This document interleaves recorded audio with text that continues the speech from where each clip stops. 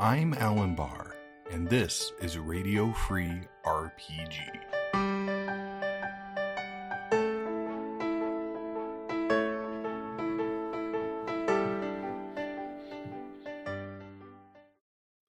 Hello, I'm Alan Bahr, and welcome to Radio Free RPG. Today I'm joined by my guest, Will Phillips. Hello, Will. Alan, hey, good afternoon. Good afternoon, indeed. Will makes RPGs under the name Will Phillips. Getting super creative here. What can I say? It could be worse. So, Will reached out to me on Twitter. Will is the first interview on this podcast that I have not known for some time. So, this is an exciting new step in Radio Free RPG. Thanks for coming along, Will. Happy to be here, Alan. Thanks so much for letting me tag along. We'll both figure out the conversation on thin ice here as we go along. But that is super excited. My normal operating procedure here, so we'll be fine. Love it. All right, so Will, tell us a little bit about yourself. How did you get into role-playing games? What have you made? Where can folks find you? Yeah, that's a great question. So to go along with the creativity of my brand name in the RPG space, you can find me on Twitter as, get ready, everybody, get your notes out, at Will Phillips. Super creative. Likewise, you can find my games on itch as willphillips.itch.io. So I am the very epitome of solo designer right now. And so my background in a very, very short snapshot is, as an elder millennial, I got started with AD&D 2nd edition as a kid. One of my dear friends, childhood friends, his older brother had the whole pile of 1st edition, 2nd edition books, and he pilfered it from them and have been playing ever since, really. And got started as a designer in the summer between 7th and 8th grade, where me and my childhood best friend, Chris Leonard, made a Mega Man RPG, because that is what we did with our summer. And it's the great regret of my life now, like 30 years plus now, that I have no idea where the Mega Man RPG binder went. And that's a real loss. But from there, I've been kind of dabbling around as a player, ever since. But in the last really 4 years or so, have kind of started to dip my toes into the indie design scene and get to know some folks and put some work out there and kind of make some friendships along the way. Right on. So what prompted a Mega Man as your starting point? I think we all sort of start adapting something we like to RPGs for many of us. What was it about Mega Man that made that the thing? That's a great question. I think we had gotten super into Final Fantasies, and I had finally gotten the Super Nintendo. And I don't remember if this was Final Fantasy 2/4 in the wake of that or in the wake of 3/6. But those were very seminal kind of gaming experiences for me. And that was also the time that the Mega Man Super Nintendo, like Mega Man X, I think it was, came out. And both me and Chris were super nerding out on both Mega Man. And there was also, I should have done my due diligence to remember the name of this niche, obscure Super Nintendo RPG called Robotech, I think, but where you would make different little robot guys as part of the RPG. And I think all those three influences combined with us, making a mess of 2nd edition D&D in the way that only, junior hires can, kind of coalesced into this, what, we should make our own RPG. Let's make a Mega Man RPG with the serial numbers filed off, of course. Of course. That's an interesting path. I think a lot of us take some sort of media we like, and that's where we start. We want to see it gameable, and we kind of roll from there. So let's talk about your recent design efforts. What is the most recent thing you've released? Yeah, so the most recent thing I've released is a very rules-light minimalist homage to OSR style gaming wrapped up in cinematic Wild West genre tropes called The Devil's Brand. And it came out of a lull in a larger project, larger playtesting effort for a homage to Hellboy and World of Darkness game I've got still in public playtesting called Hexing Tide, where I had just kind of hit the new year and have been grinding it out for the better part of 2022. And I just needed a break, both in my personal gaming life and then in just the hustle and bustle of trying to kind of like make connections as an indie designer. And so this kind of creative torrent unleashed from, not having to focus on quote unquote quite as serious a project as the monster stuff. And I was like, well, some OSR kind of old school traditional, we're just going to do de facto dungeon delves in different kind of genre tropes, and something that's much less lightweight, much more lightweight rather, much less consequential to both my effort as a GM to try and spin something up cool and special and magical for my players, and then also for my players to not have to stress out about bringing that level of investment every time we meet up to game. And it can just be kind of a very much a phrase I hear from the wargaming circles of beer and pretzels approach to gaming. And so have had a chance to kind of put that out, and I've been testing it with my own guinea pigs at home for the past several months, and got to a point where everything felt like it was clicking pretty well to kind of share it with the world, and kind of enjoying the lack of investment, emotional, personal investment in this thing compared to my quote unquote more important projects that I have on the back burner. So the Devil's Brand is roughly 8 pages, correct? Yeah, 8.5 by 11, kind of American-sized paper pages. Really, I think you can call it 7 or even 6.5 with some of the layout choices in there. But it's very much kind of the micro RPG zeitgeist, where it is deliberately not trying to do everything. And something I call out even on the cover page for GMs is like, this is not a game about hirelings. This is not faction gameplay. Like, there's not even, horse and wagon and stagecoach stuff in this. Like, it's just getting to the adventure on foot and going from there. So, difficult question to follow that, I think, is if you are attempting to emulate the cinematic Western tropes, jettisoning things like the classic stagecoach robbery or the train heist feels like picking and choosing what part of the cinematic experience you're rolling with. It is very much a Goldilocks problem to solve for. My asterisk, of course, is that just last Thursday, from when we're recording this, I ran my players through a train heist. So there is the ability to do that, treating the train as a 5-room dungeon sort of approach. But it's not trying to have my cake and eat it too. It's knowing the gameplay experience I'm aiming for of, okay, just pretty lightweight, low prep for a GM, low complexity for my players, kind of classic OSR inspired gaming experiences. And then how do I transport that to, kind of a cinematic Wild West sort of thing? And what are the aspects of the Wild West genre, the Western genre, that I can kind of put into and frame some of the kind of classic quote unquote dungeon delving experiences, put that into. Interesting. It's interesting that you took that tact, because for me, I would consider horse chases and stagecoaches such an integral part of the genre that I could not conceivably consider the product finished in my case, because to me, growing up on those movies, they are, Stagecoach was a movie we had on regularly in my house for a reason, right? It's in the name. I could not make a Western RPG that didn't involve stagecoaches, and at least as something you could use effectively. So I find it interesting that you felt that was a part of the genre you could safely jettison. What makes you think?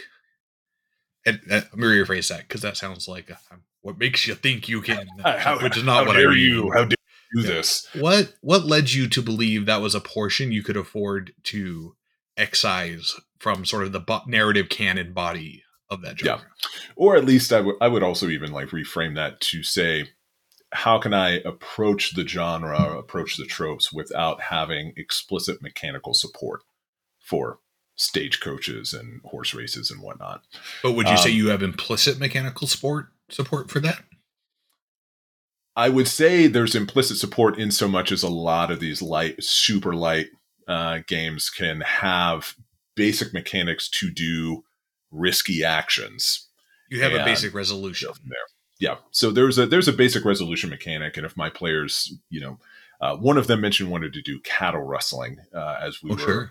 hanging out last week in the wake of the game. And I was like, oh, okay, that's interesting. Let's see how we can kind of support that with, 6.5 pages of rules. But for me, what I feel translates well from plucky, down on their luck, desperate murder hobo adventurers in kind of the classic fantasy style to gunslinging murder hobo outlaws with the Devil's Brand or things like tiny gunslingers on your end, or the other approaches, is the out and out motivation for gold and filthy lucre and greenbacks and silver dollars, right? And putting that motivation in play, as well as why these characters have that as a motivation. And my rules we have here are: these characters have vices, they have former lives, and something's happened, usually related to those vices, to put them on this path of being an outlaw in the West. And those are really kind of the narrative hooks that drive the game. And if you get outside of kind of the core OSR dungeon delving kind of in new clothing approach that I'm trying to take here, then yeah, you lean on kind of the universal mechanics to make that happen. Interesting. And it's interesting that I'm going to bring this up as I primarily come from a rules light background. But I tend to feel as though my rules light work is comprehensive, if rules light. Um, do you consider implicit support in the form of a basic resolution mechanic to be sufficient to claim a game supports something? That's a great question, and I think it kind Yeah, of and speaks. it sounds accusatory, and I assure you it's not. No, certainly it's not, because you've got It's a thing I've you've got wrestled with the Tiny D6 system. Is at what point am I just putting the work off on someone else versus saying this isn't the goal, right? yeah, and it's a approach to your design philosophy, right? Like, am I trying to stretch a genre, a setting, a theme, kind of whatever Right. approach I'm like trying to design around? Am I trying to stretch that as far as I can across the different ways that genre and setting can manifest itself? Or am I, quote unquote, deep diving, as deep as you can get in a minimalist set of rules? But comparatively, am I going to focus on a couple of experiences and flesh Right. it out a little bit and say, hey, this is kind of what this game's about? And I Right. think both of those are valid, right? I'm not in the camp that has deep held, willing to pick Twitter fight opinions on game design philosophies in that way, right? Where, if your game doesn't cover all these aspects of a specific genre, then it's invalid. So yeah, I think that's a great question. I am a big proponent of trusting the GMs and trusting players to figure it out where it fits. I think sometimes, ruling not rules, rulings over rules can kind of get thrown around really flippantly, to your point of saying, well, it offloads this all onto players to figure out. But it's also kind of like, if they're picking up my game, for example, they know they're getting 8 pages. Right. I'll be dropping some GM tools in the weeks to come. And in fact, later this week, there are a couple of things I'll be dropping onto Itch for folks to kind of get into and use. But if they're saying, hey, I'm going to pick up an 8-page game, then I know I'm going to have to figure out ways to represent mechanically Right. some things they might run into, even with the 1-pagers out there, Grant Howitt stuff, or Down We Sure. Go, right? As a super fun example of a single page RPG, like, doesn't have everything, Right. but you can kind of get your way through a lot of stuff with some buy-in from your players. Interesting. It's definitely something I have struggled with, as I have spent 75% of my career in what you could easily call rules light. And there's definitely a push and pull between what is enough versus too much versus not enough. Yeah. Right? At what point have you stopped being rules light and you're incomplete? Because I think And that's a so very fine gray area.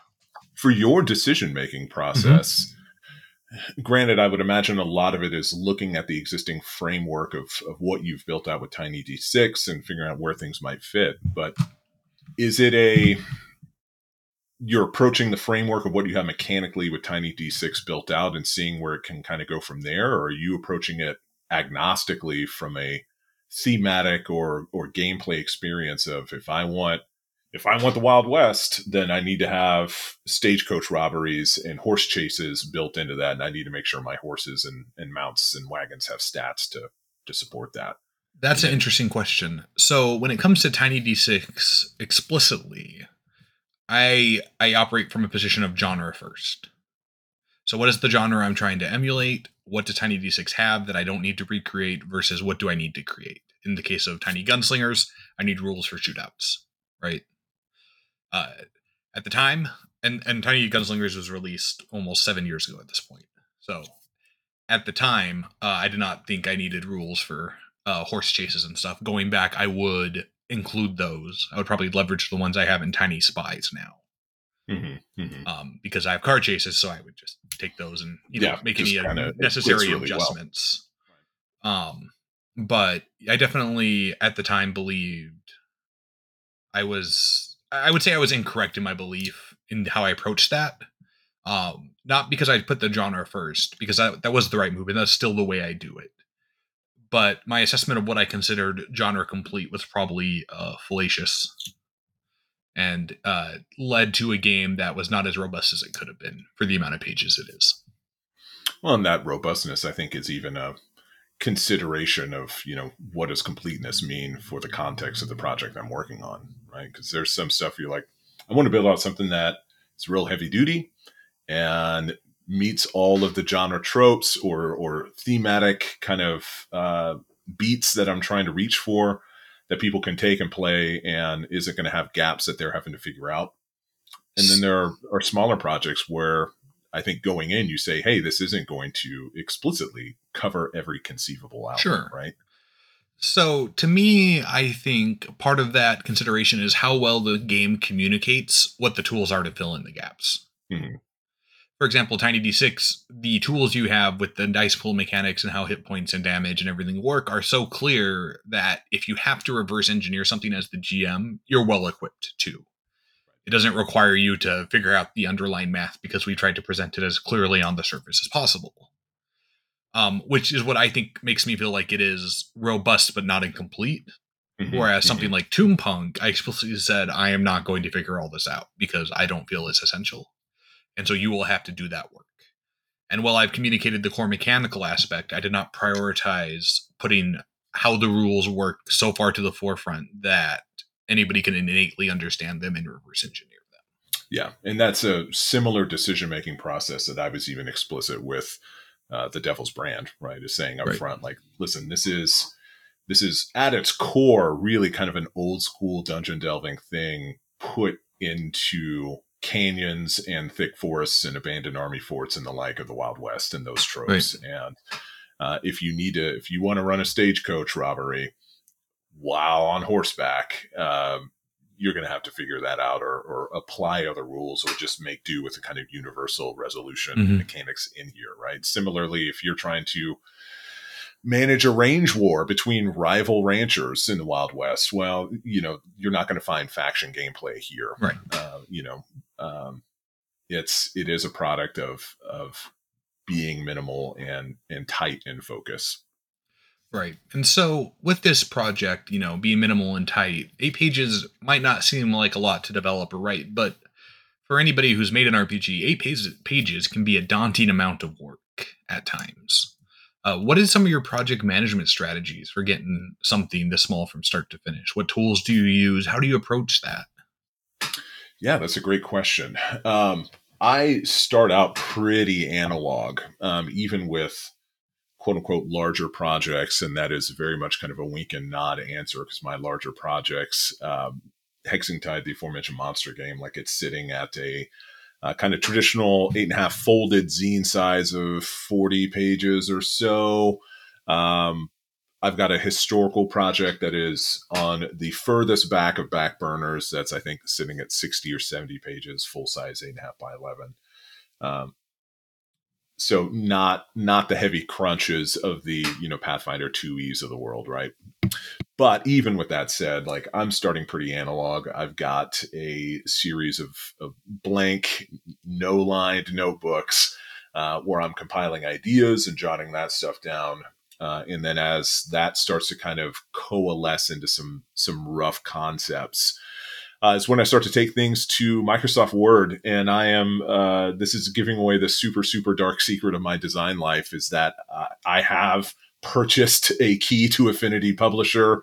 I have it installed and I have not used it at all. And so once I kind of start to go into project management itself, it's largely kind of being fleshed out from a pair of Microsoft Word docs where I've got a general notepad where I'm fleshing out ideas or I'm testing copy, playing maybe a little bit with layout, but I jump into layout really, really fast in another Word doc. And so all my stuff so far has been pushing Microsoft Word to its limit. And so I'm both developing content and playing with mechanics as much as I am immediately starting to jump into layout in Word and playing around with things there. And so that project management piece kind of stays within those Word docs for my purposes. As a solo designer, the only time that really kind of goes outside of that for the core work itself is when I'm commissioning art. And then that kind of takes on, having a separate art brief and communicating with artists at that point. But the product itself is being done in Microsoft Word. And secondary documents, your character sheets. For Devil's Brand, I've got a combat tracker, kind of OSE inspired, BX inspired kind of rounds within combat. I've got a combat tracker, things like that. I'm jumping into Photoshop. So again, like I play make believe designer in a lot of ways. So in the same way that I don't have applications of using InDesign or Affinity Publisher when I'm doing layouts of the rules themselves. Like, am I working with any like real heavy duty vector tools, Adobe Illustrator, stuff like that? Nope. I'm pushing it all in a really amateur effort within Photoshop. But for my purposes and for my budget or lack thereof, that is working okay for right now. Interesting. So when you segment and decide on the design goals for this RPG, how do you approach creating it? If you say your goals are, I want to keep it under 10 pages, I want it to be minimalist, OSR like, I want to focus on these elements of the genre, how do you ensure you achieve those? And how do you ensure you stay aware of them as you go? Yeah, it's a great question because it's one of the things I've learned unsuccessfully over the past couple of years of getting into tabletop design efforts, both kind of RPG stuff and have dabbled in some miniature gaming things as well. And it's been, the lesson I've learned has been, don't jump right in just because you've thought of a mechanic. As a professionally, I'm a user experience strategist and researcher and information architect. And so like systems and thinking about organization is a real part of my 9 to 5. And I think that's in some ways an itch that also gets scratched with tabletop gaming design. And a lesson I've had to learn, and has been one on the Monsters game that I'm actively revising and thinking through, has been, okay, I've got a mechanic that works okay. And I just jumped in and started to flesh out and build out of a core mechanical structure without answering the questions up front of what is the theme? What is the gameplay experience? What does that look like? And so with the Devil's Brand, it came out of burnout. And so the original organizational effort for it was just a trash heap, a burning, awful, poorly organized trash heap that, after subjecting my very patient and lovely in-person kind of home players who go along with me on the ride for my, zany design adventures, started to realize, okay, well, this basic idea is working.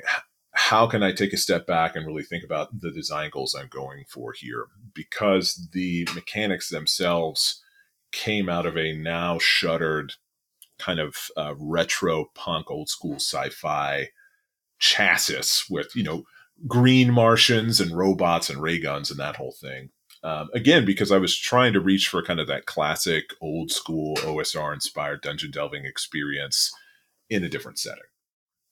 and where I felt like I might have an advantage with the Western context in a non-acid Western, non-Deadlands supernatural thing of just, playing it fairly straight, was I don't have to worry about magic. I don't have to worry about a lot of the more complex subsystems that come into play with game design pretty frequently, or can be very complex.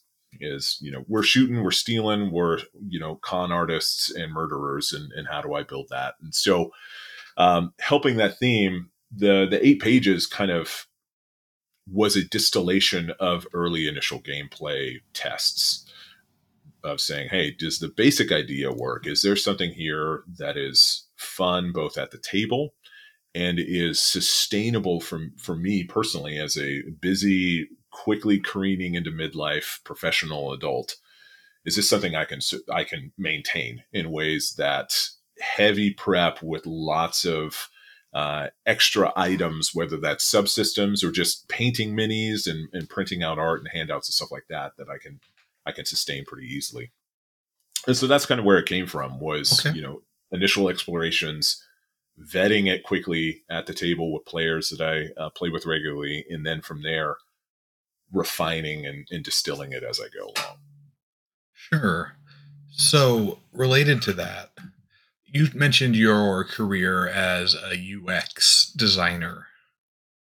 Now, for those who don't know, UX stands for user experience primarily, and it relates to software, generally explicitly inside the space of how usable an app is, where things are located, the various features, like it kind of is tactile and tugs when you pull down to refresh it, etc. Things like that.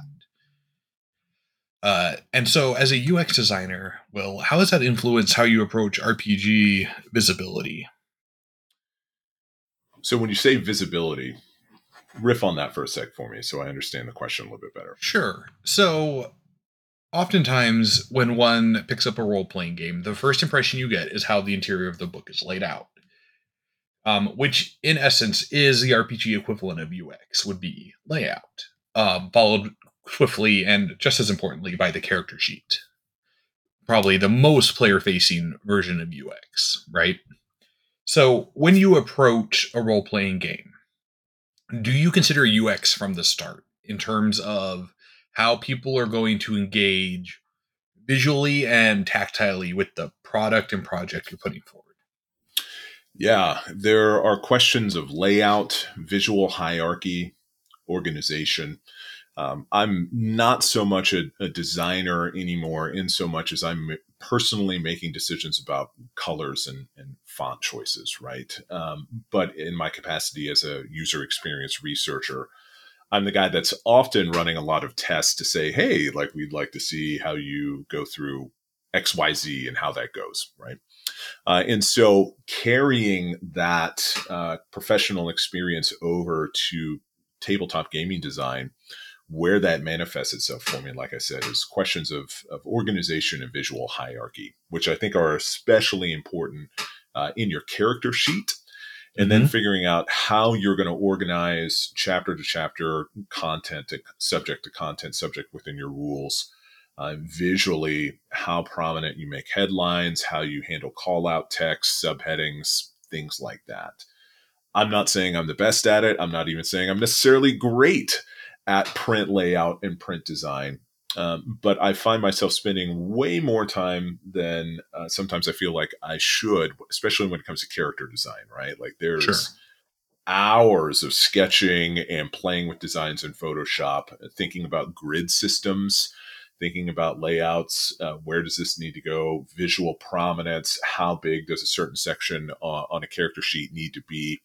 Um, where and how things are being batched and grouped together on a character sheet. So if a person is looking for item Y, are they Mm-hmm. going to think to look to, item Z in that area, or item B? And all of those, I think, have a factor in how the final product, how a final kind of character sheet, an effective one, shows up on your table, or how easy to scan rules end up in a rule book that you're working through, whether that's a physical print thing or PDF or another kind of purely digital product, quote unquote product, that you're looking at.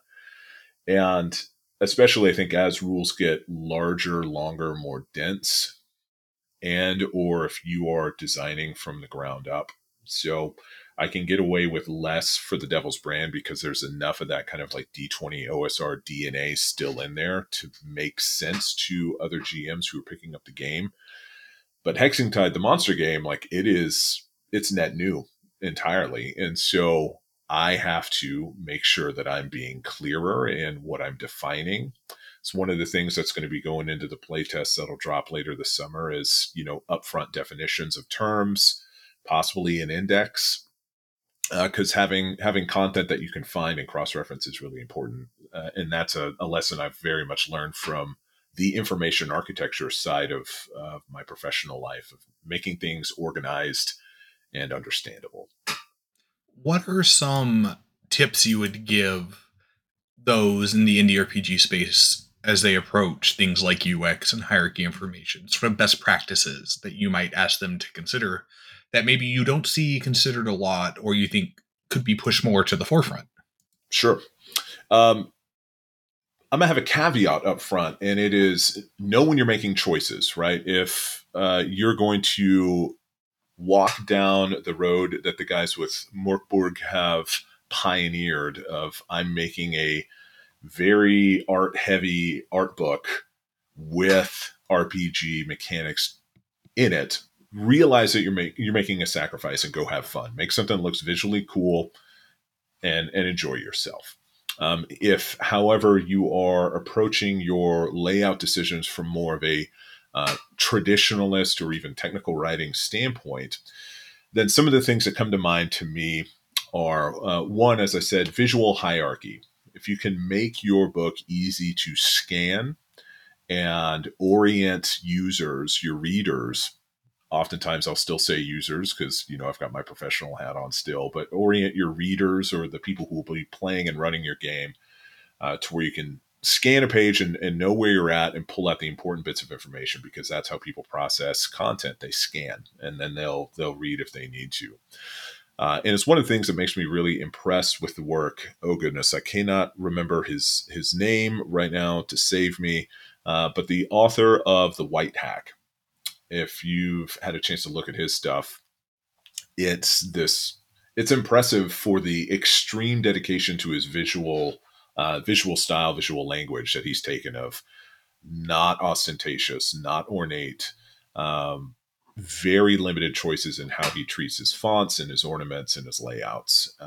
And he does a pretty good job, but he sacrifices some scannability and ease to cross-reference his content in those choices, right? He's kind of like the opposite end from the Morkborg spectrum. But so I'd say look at hierarchy.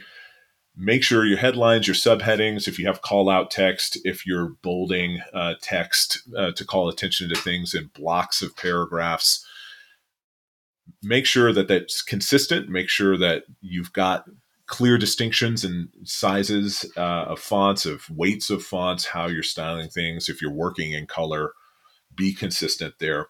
And the question of color also comes to mind from an accessibility standpoint even. And this is both if you're printing out your document or expecting people to print them out at home or just on the screen, is I think there's a temptation amongst a lot of us to kind of go the classic 90s, early 2000s approach of having, parchment paper texture as a background and then, putting fonts, possibly kind of lightweight fonts on that. And that's a lot of fun, but you can get into real struggles to read stuff pretty easily. And I mean, I have that problem right now with the Devil's Brand. So this is my moral high ground evaporating, right? Is I've chosen a serif font that prints real light, and when it's white on black, it's real hard to read. And so here I am not following my own advice. How dare you attack me in such a manner? I will keep my parchment back to layout, please and thank you, Will. They're cool if you do them right? But I think there's a temptation to say, I'm gonna put this like really rad parchment background because it feels old timey and magical, and the fantasy genre comes alive with my heavy parchment background. And then you've just got kind of this real rough, muddled gray on gray thing, right? So you can do it. You just have to be smart about how you're implementing Interesting. it. I'll have to send you some of the stuff I've done. I'm curious for your feedback. We'll have to chat about that offline. Interested to see what you think. Yeah, So, man.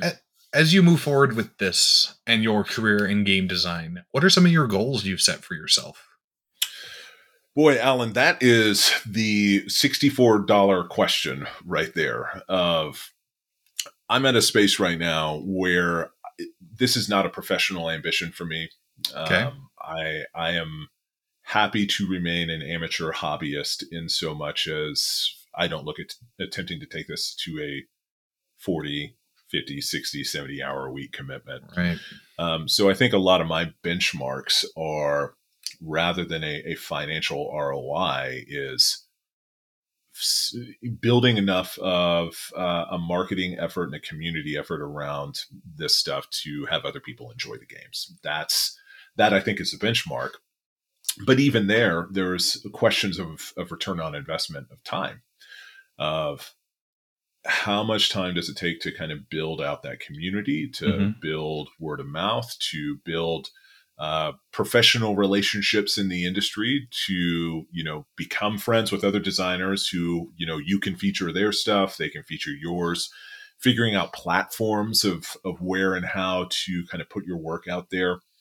I spent pre-pandemic a couple of years building out a Facebook history page, and just know the grind that comes along with social media calendars and content creation. And so that, I think, is an active conversation that I've been having over the course of 2023 so far of, well, okay, what are my goals? What are the Right. benchmarks there? And is the forecasted effort to reach those goals really providing a meaningful ROI personally? Sure. And what does that look like, And what have you decided? I've decided that I'm still a roiling tempest in my heart and mind about what that means. Because I think there are some days where I'm like, this is dumb. Twitter is dumb. Why am I bothering? I'm just going to hang out with my friends every 2 Thursday nights a month, and I'm just going to do my thing. And then there are other times where you get a random comment from somebody, and you find out somebody's played your game and you had no idea. And it provides that level of fulfillment, right? That, like, okay, I had an idea for a gameplay experience and a kind of combined thematic storytelling piece with interesting, engaging mechanics, regardless if it's super crunchy or super rules light. And it grokked for somebody else, and that's really, I think, where the fulfillment of this comes. And past that, as a hobbyist who's not trying to uh, make a living or just earn fun time money really off of this, it's okay, well, what's the most effective efficacious use of time to have those payoffs personally, that doesn't turn me into a guy who's glued to Twitter and trying to build a Substack and or other pages or platforms, and I have a second full-time job that is purely feeding the marketing promotional machine. And I don't have an answer for that yet, man. I really am trying to figure that out. And that might be another conversation for us to have that'd be interesting to get your POV on, as a guy who's pursued this with Gallant Knight, or Yeah, as Gallant's Gallant been my Knight. full-time job for almost 3 years now. So I and 3 of the almost 10 years I've been doing it. So Yeah. for the other 7, I had a full-time gig in software where I worked. So I definitely have some opinions, and the biggest one I have is delete your Twitter and move on. I have I and this is not advice everybody should take. Everybody's Twitter is different, but when it came to mine and the GKG Twitter, which we still have a corporate Twitter account, Mhm. just partially to prevent people from making one that's us, and partially because it's useful for announcements. But deleting my personal Twitter was very valuable. We saw very little community building or fiscal traction there that we haven't been able to retain on our main company Twitter, and it reduced my stress and anxiety dramatically. I've been without it for almost 2 years now, and I don't miss it. I don't find myself wishing I still had it. I don't. if anything, our sales have gone up because I'm not on Twitter. Yeah, Constantly focusing being all your stressed and time then on dodging the work. latest storm in the teacup. I'm Yeah. curious how your answer might change if you looked at the earlier years of your time with building out Gallant Knight as a name and the tiny D6 range under that. I know you've expanded and had some cool relationships built out with Osprey recently with your, how do you call it? Neo noir is how you were describing neon noir. Yep. With Crescendo, Neon right? Noir, Crescendo of Violence, and then Heirs to Heresy, which the new expansion drops in October for that. And I just reviewed it today in PDF, and it looks amazing. So I'm really I excited. am BT Dubs super pumped as a history nerd for that. So just for the record. But as someone earlier on, because I'm reminded of in the wake of one of the persistent, dramas that broil Twitter TTRPG lands, that Jason Cordova of the Gauntlet, Trophy Dark and Gold, publishing that, Brindlewood Bay, your listeners probably know him. Super genius guy. Like I don't know him very personally, smart, but very have talented. super enjoyed his work. He was talking about I'm so glad that I don't owe anybody, when all this drama breaks out on Twitter, TTRPG spaces, which seems to be, on a monthly basis, there's something getting people roiled. And it was an interesting POV to have, to me, as a new designer, as someone who's only been in the space publicly a couple of years and not 24/7 online diligently trying to rush as fast as I can to a Kickstarter, for example, or connecting with a publisher, right? Have been happy to kind of tortoise versus the hare be the tortoise in this. Sure. So to me, like the networking side of it is very important for people in my boat, rather than designers maybe like yourself or Jason or other folks that have built a community and had a track record of products that they've got out there that they can then leverage to continue to grow and cultivate and mature. So speaking for myself only, and only Gallant Knight Games projects, because other people have different opinions and different experiences. Absolutely. And I certainly am not speaking for anybody I've worked with who is more successful at using Twitter than I was. I will say Facebook and building a Facebook community played a greater part in our long-term ability to build that success by an order of 10 to 1 than Twitter did. Like, if I could count on my hand the number of people who moved from Twitter into our space and have stayed. Whereas I can think of several hundred who I interact with regularly in our Facebook communities and our Discord. It's interesting looking at my analytics, both the ones that Itch provides, and then I've made the jump over to Fathom Analytics rather than Google. I don't know if that's anything you've seen, but just I'm not a tech guy. I'm not a data scientist. Well, I am a tech industry guy, but I'm not a developer. I'm not a data scientist. I'm not a statistician, I guess is what I'm trying to say, even though I make believe in those roles sometimes professionally. Fathom from just a complexity level has been really nice. But looking at my analytics there, right? Like when I post something randomly to Facebook or even randomly to one of the RPG subreddits, right? Like the traffic I get off of that is an order of magnitude. It feels like more than Twitter. But the conversations, there's more conversations I end up having on Twitter versus absolutely. Facebook and Reddit. And for me, I've always had the goal of making this my job. And as such, the conversations are nice, but I care about the traction because I can't put food on the table if people don't buy the game. Right. Right. Yeah. Absolutely. And so they can talk about it all they want, but if they don't click purchase, it doesn't do me a lot of good. And a lot of my decisions are based around that paradigm of I've got to eat today. So what do I need to do to sell 100 copies of my game?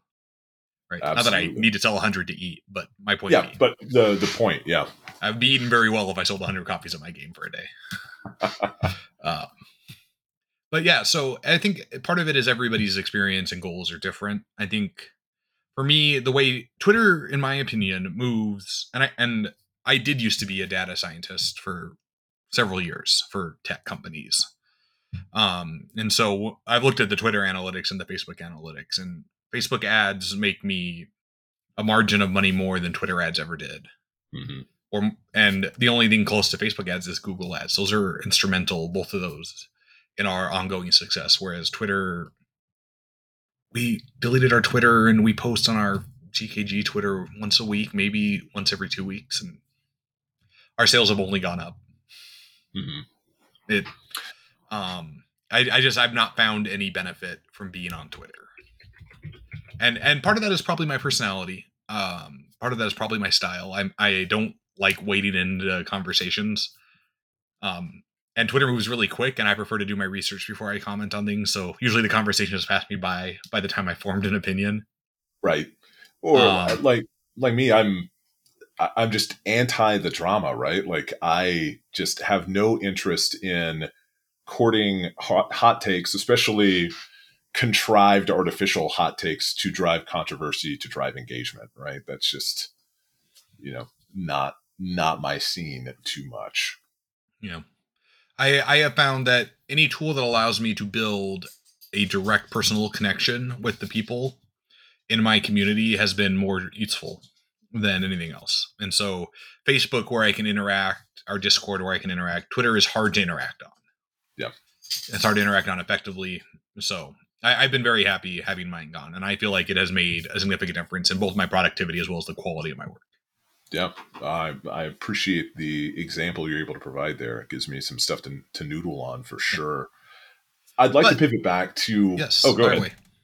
No, please pivot. I want to pivot back. You were like, tools and platforms I had to kind of build a connection with the people who are excited, who are interested in the products we're putting out. And you totally volleyball served me up the question with product management tools that I instead decided to just be like, oh, Microsoft Office, our products as a make-believe designer. So one of the things that I have absolutely drunken the Kool-Aid on from a product management standpoint, I would love to hear kind of what you are using as well. There's a tool out there. It's a SaaS tool, software as a service, online tools for people who are not tech industry nerds like Alan and I, called Airtable. And Airtable started as this interesting little hybrid of relational databases and Excel spreadsheet functionality. Right. And it's grown, like really, I think in the last year and a half, to take on a lot of additional product functionality that is, removing my need to look at tools like If This Then That or Zapier. I've never figured out how they actually like to pronounce that. But integrations that would hook up Airtable to an email service or whatever. And they're just starting to gobble up that functionality, which has been really cool. That's been a really helpful tool for me, that all of my rando project management needs, whether that is tracking other bloggers, podcasters, streamers to reach out to and say, hey, we might have something in common to talk about, or reviews, or customer lists, or playtester signups and reviews, all that stuff has all been getting dumped into Airtable for me. So it's that plus Google Workspaces, which I pay for Google Drive, and using up so much of my Google Drive storage like you wouldn't believe. But those have really become the tools I use, and more all my stuff's getting dumped into Airtable, and that's just really where I go to manage my gaming projects. So I'm curious what stuff you've been using as an ex-tech guy, ex-data scientist. So for context, you've got plans. Yeah, for context, folks, my previous career history is I spent a long time in software as a project manager and then data scientist, most at the same time. So numbers and how to get a project from start to finish was where I spent about a decade inside the software industry. And I like to think I was decent at it. Some of my late Kickstarters might disagree, which is fair. So I've never used Airtable. I'll say that up front. It was getting traction by the time I was moving into RPGs full time, and I never quite. Sure. I was happy to move off of a bunch of the tools I was using and just stare at a couple Excel sheets and stuff and call it a day. Right. One tool I use extensively is I pay for the Google Workspace like you do. That's how we do our GKG emails and everything. And the Google Sites functionality is very useful. I have built an internal wiki for myself of all the projects, of contacts, continuity stuff. So like if I were to die tomorrow in a car accident, my wife would have contact information and pay rates and contracts and schedules and all that stuff there, assigned by project and by person, with people designated who can help get things over the finish line. I have like an SRD for all my games internally there, so I can track development. I've hyperlinked what rules go into what book. And then I have a sort of a calendar that tracks the workflow in the various stages, and I make notes and I update and change it every project to like, okay, I learned a new step. I need to be sure I'm double checking. And so I built this expansive internal wiki, basically, that using the Google Sites functionality that allows me to have a cross check regularly. Now, a lot of this I don't need to check on a daily basis, but it's something I go through about once a month and make sure I update and check on. And it right sizes the approach, right. as versus to, trying to get in at the lowest paid tier or something like Jira by Atlassian, or building out like a media wiki install and all that goes into that. Like I love the putting it together. This is how I approach the work. This is how I manage it. And I have a central kind of brain for where all this information is, and it's accessible to who it needs to go to. Right. I have personally benefited from that, being very right-brained, ENFP kind of, I got big ideas and here I go. I've got to get stuff written down, because if I don't, it just kind of disappears into the ether. Right. It's definitely something I've learned the hard way when I've had mentors and colleagues pass on and I've had to pick up their projects. Mm-hmm. I definitely have said I don't want to leave somebody else holding the bag in that sense. Not that they did, obviously, but yeah. Well, I'm aware of the impact it has now, and so I've worked to mitigate that. And now that you've gone full time with Gallant Knight, like there's a lot more riding on that than just when it was Alan Bahr freelancing part time on Tiny D6 stuff, and then just kind of doing your thing, right?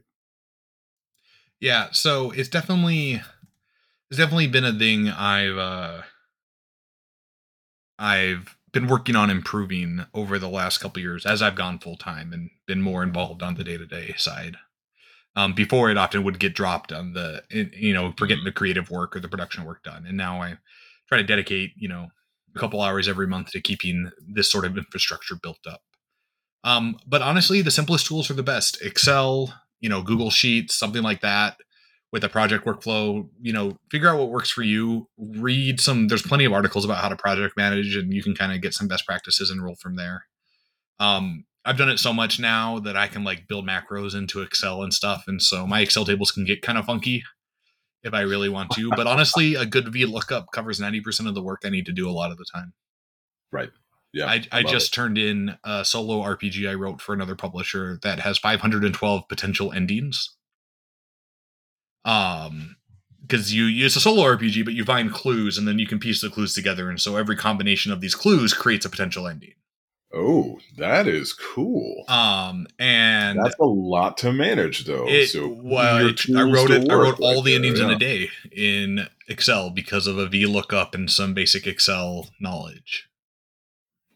I like it. And so, just, and that's a skill set I benefit from having come into RPGs from my project manager, data scientist background. It's a funny.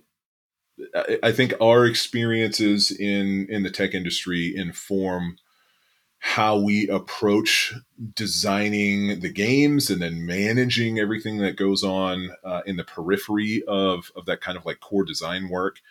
And I think there would be some really interesting conversations to have with other designers to learn from where their influences professionally or just kind of life history have paid unexpected dividends to their approach to designing games and sharing them with the world, right? Because there's got to be a lot of fascinating stories out there. Yeah, and one of the things I always try to help people understand and stress is that looking at what you know how to do and how you can leverage that in a sort of a daily day-to-day operational basis is really valuable. If you come from a job where customer support is what you do 90% of the time and you're good at it, well, you're going to be really great at community building. Like, take that skill set and turn it into that. If you come from a legal background, you're probably going to be really great at, contracts and obviously all that stuff, but also understanding how to communicate, how to analyze what people are saying and turn it into actionable items, right? There's a lot of the skill sets transfer to various parts of RPGs, and learning what you can really be great at is essential to being successful, I think. Yeah, and to me that lands in a funny way, because if I had to look at my strengths and my weaknesses, or what I would self-assess there, like, one of my giant weaknesses is I'm not a great GM. Like, and that's one of the things that I desperately need to get out from a publishing standpoint is I've got to get some adventure pass done for both the monster game and then this Western thing, right? Right. The Western one is obviously a lot more straightforward and easy because it's spiritually built on the OSR traditions, and Wild West stuff. There's a lot of stuff you can do, and because it's so rules light, it's going to be easier to start to put some adventures out there. But yeah, I can build systems. I can build systems that make sense. Can I still tell stories with those systems? That is where my players have to suffer. Yeah, it's definitely a balancing act. And, I encourage people who are interested in making RPGs to analyze what you think you'd be great at and, be honest with your assessment of what you might need help with, and then find freelancers or creatives who can help you and go from there. It's a big strength. So, Will, we are running near the end of time on our wide-ranging chat, and I appreciate that. Uh, I have 2 questions for you that I always like to ask. So Lay it on me. In a bullet point list, real briefly, if people want to understand Will Phillips' design ethos and approach to RPGs, what are 3 games you would point them at? And they can't be your 3 games. games. 3 games that have influenced you. Sure, 3 games. I might take this 20,000 foot a little bit to say designers who I appreciate.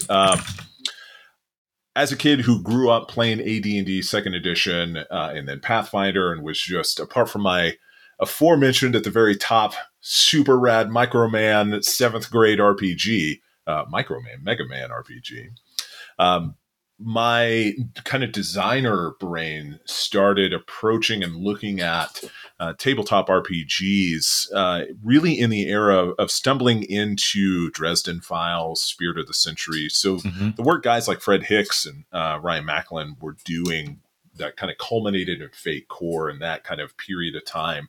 I kind of missed the Forge and the story game stuff, right? And so Fate, and then kind of right on the heels, right in the midst of that, things like Freeform, Universal, and Rysis. So this kind of very open-ended narrative approach and having the mechanics support a wide range of what the characters are just absolutely was a seminal influence on me. Similarly, to take a term to re-invoke Jason Cordova's name here, he termed it the writer's room approach. And I know a lot of people have taken the collaborative storytelling ethos in their games before, but he was the first guy I heard, and this was relatively recently, comparatively last couple of years, frame it as the writer's room approach of it's not the role of the GM, the DM, the whatever you want to call that person, to antagonistically frame an environment, frame a situation, then have the players move into that. And that's fair and that's valid. And you could even argue that's what I'm doing with the Devil's Brand in a very classic, traditional way. But we're all together trying to collaboratively tell a story was a very powerful influence. And there's a whole host of RPGs in the indie and kind of story gaming lineage that do that. Thirdly, to provide the callback to my D&D roots, I think I'm one of the minority that actually really enjoyed 4th edition D&D and loved what Rob Hennessy and his team did in empowering equity amongst your choices so that I could play a fighter and have just as much complexity and satisfaction in my options of play as someone who took the wizard route. And Right. that I think from a philosophical game design standpoint is something that really sticks with me, even though I have run screaming and shrieking away from crunch in my personal gaming experience. Is I want to make sure that in so much as there are crunchy options or options at all in the choices I present to players, that there's not going to be a suboptimal from a creative options standpoint choice for my players. Sure. And I think because especially Hexingtide, the monster game, because it very much has that kind of fate, freeform universal, Rhisus, open-ended DNA to it, that I think that's one of the reasons why I've gone that route, is to provide everybody equal opportunities to have, choices, which has been really cool. I throw a quick fourth bullet point on there as kind of the anti-archetype. And that's, Luke Crane, who I love the idea and how he approaches systems and creates really fascinating systems for various parts of the gameplay experience that I think is hitting on some of the conversation we had earlier about providing breadth of play. And if something's complete or incomplete, but my user experience design brain kicks in hard. And I think he kind of weaponizes the complex jargon and use of jargon in his designs in ways that I want to try and stay away from, while still mining his approach to dedicated and engaging subsystems. Can we create those and present them in ways that are easy to understand?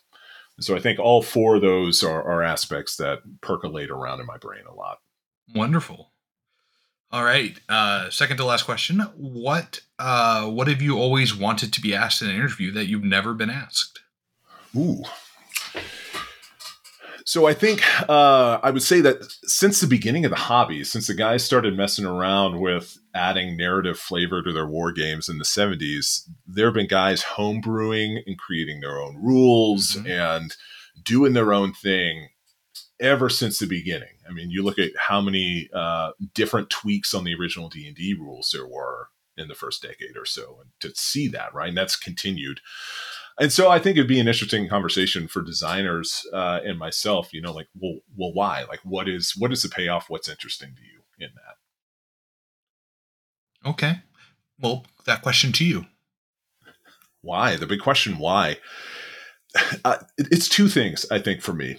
One is that to go back, I think I mentioned earlier, like, I can design systems, and I'm more comfortable designing systems than necessarily super engaging narrative beats in my adventures as a writer. And so I think the puzzle solving of the mechanics has some appeal there, of building the rules and how rules interact with one another. And I think seeing that puzzle solving effort of the mechanics come to life at the table and sharing fulfilling, surprising gameplay experiences in an emergent fashion, at the table with friends, or on a screen with friends who are far away. I think that is a really fulfilling creative exercise. It's both creative and it's problem solving all at the same time, and I think that's a pretty fun holistic experience to have as a designer, to be able to be responsible for facilitating that for people. Sure. I think that's a great answer. Well, Will, do you have any questions for me? Ooh, Alan, I got a whole boatload of super nerd PM questions for you. And so, well, ask me one. I'm going to narrow it down to one. I'm going to narrow it down to one for you. To circle back to our conversation briefly about platforms, marketing, and community building. For your money, if you had to recommend to me as a solo newer designer one platform to focus on, to build a community, would you put your money in with Facebook and Facebook groups, or with the Discord server? Oh, that is very complicated, and I'm not sure there is a good answer. I will say that I would tell you, for my money, the best thing you can do is get an effective mailing list. And the reason I'm picking that is, in the end, you don't control what Discord or Facebook do with their platforms. They can make decisions you hate or disagree with or you find unethical, and you lose what you've built. Whereas a mailing list, you tend to control it more cohesively from start to finish. And so it's a little bit of a safer alternative. Now, obviously, mailing list companies can have a problem or something, but it's going to be something you can export to a new mailing list company and keep all that information. I've done that myself. You don't lose people that way. But if you have a Discord and you're like, we need to leave Discord, we're moving to some new platform, well, a lot of people aren't going to click sign up before you delete or whatever. And you're going to lose that. And so learning where to control your community in terms of how much control you have, not control your community, but where you can leverage your control of how your community is presented and your brand is managed is more important than the actual location, I think. Facebook works for me.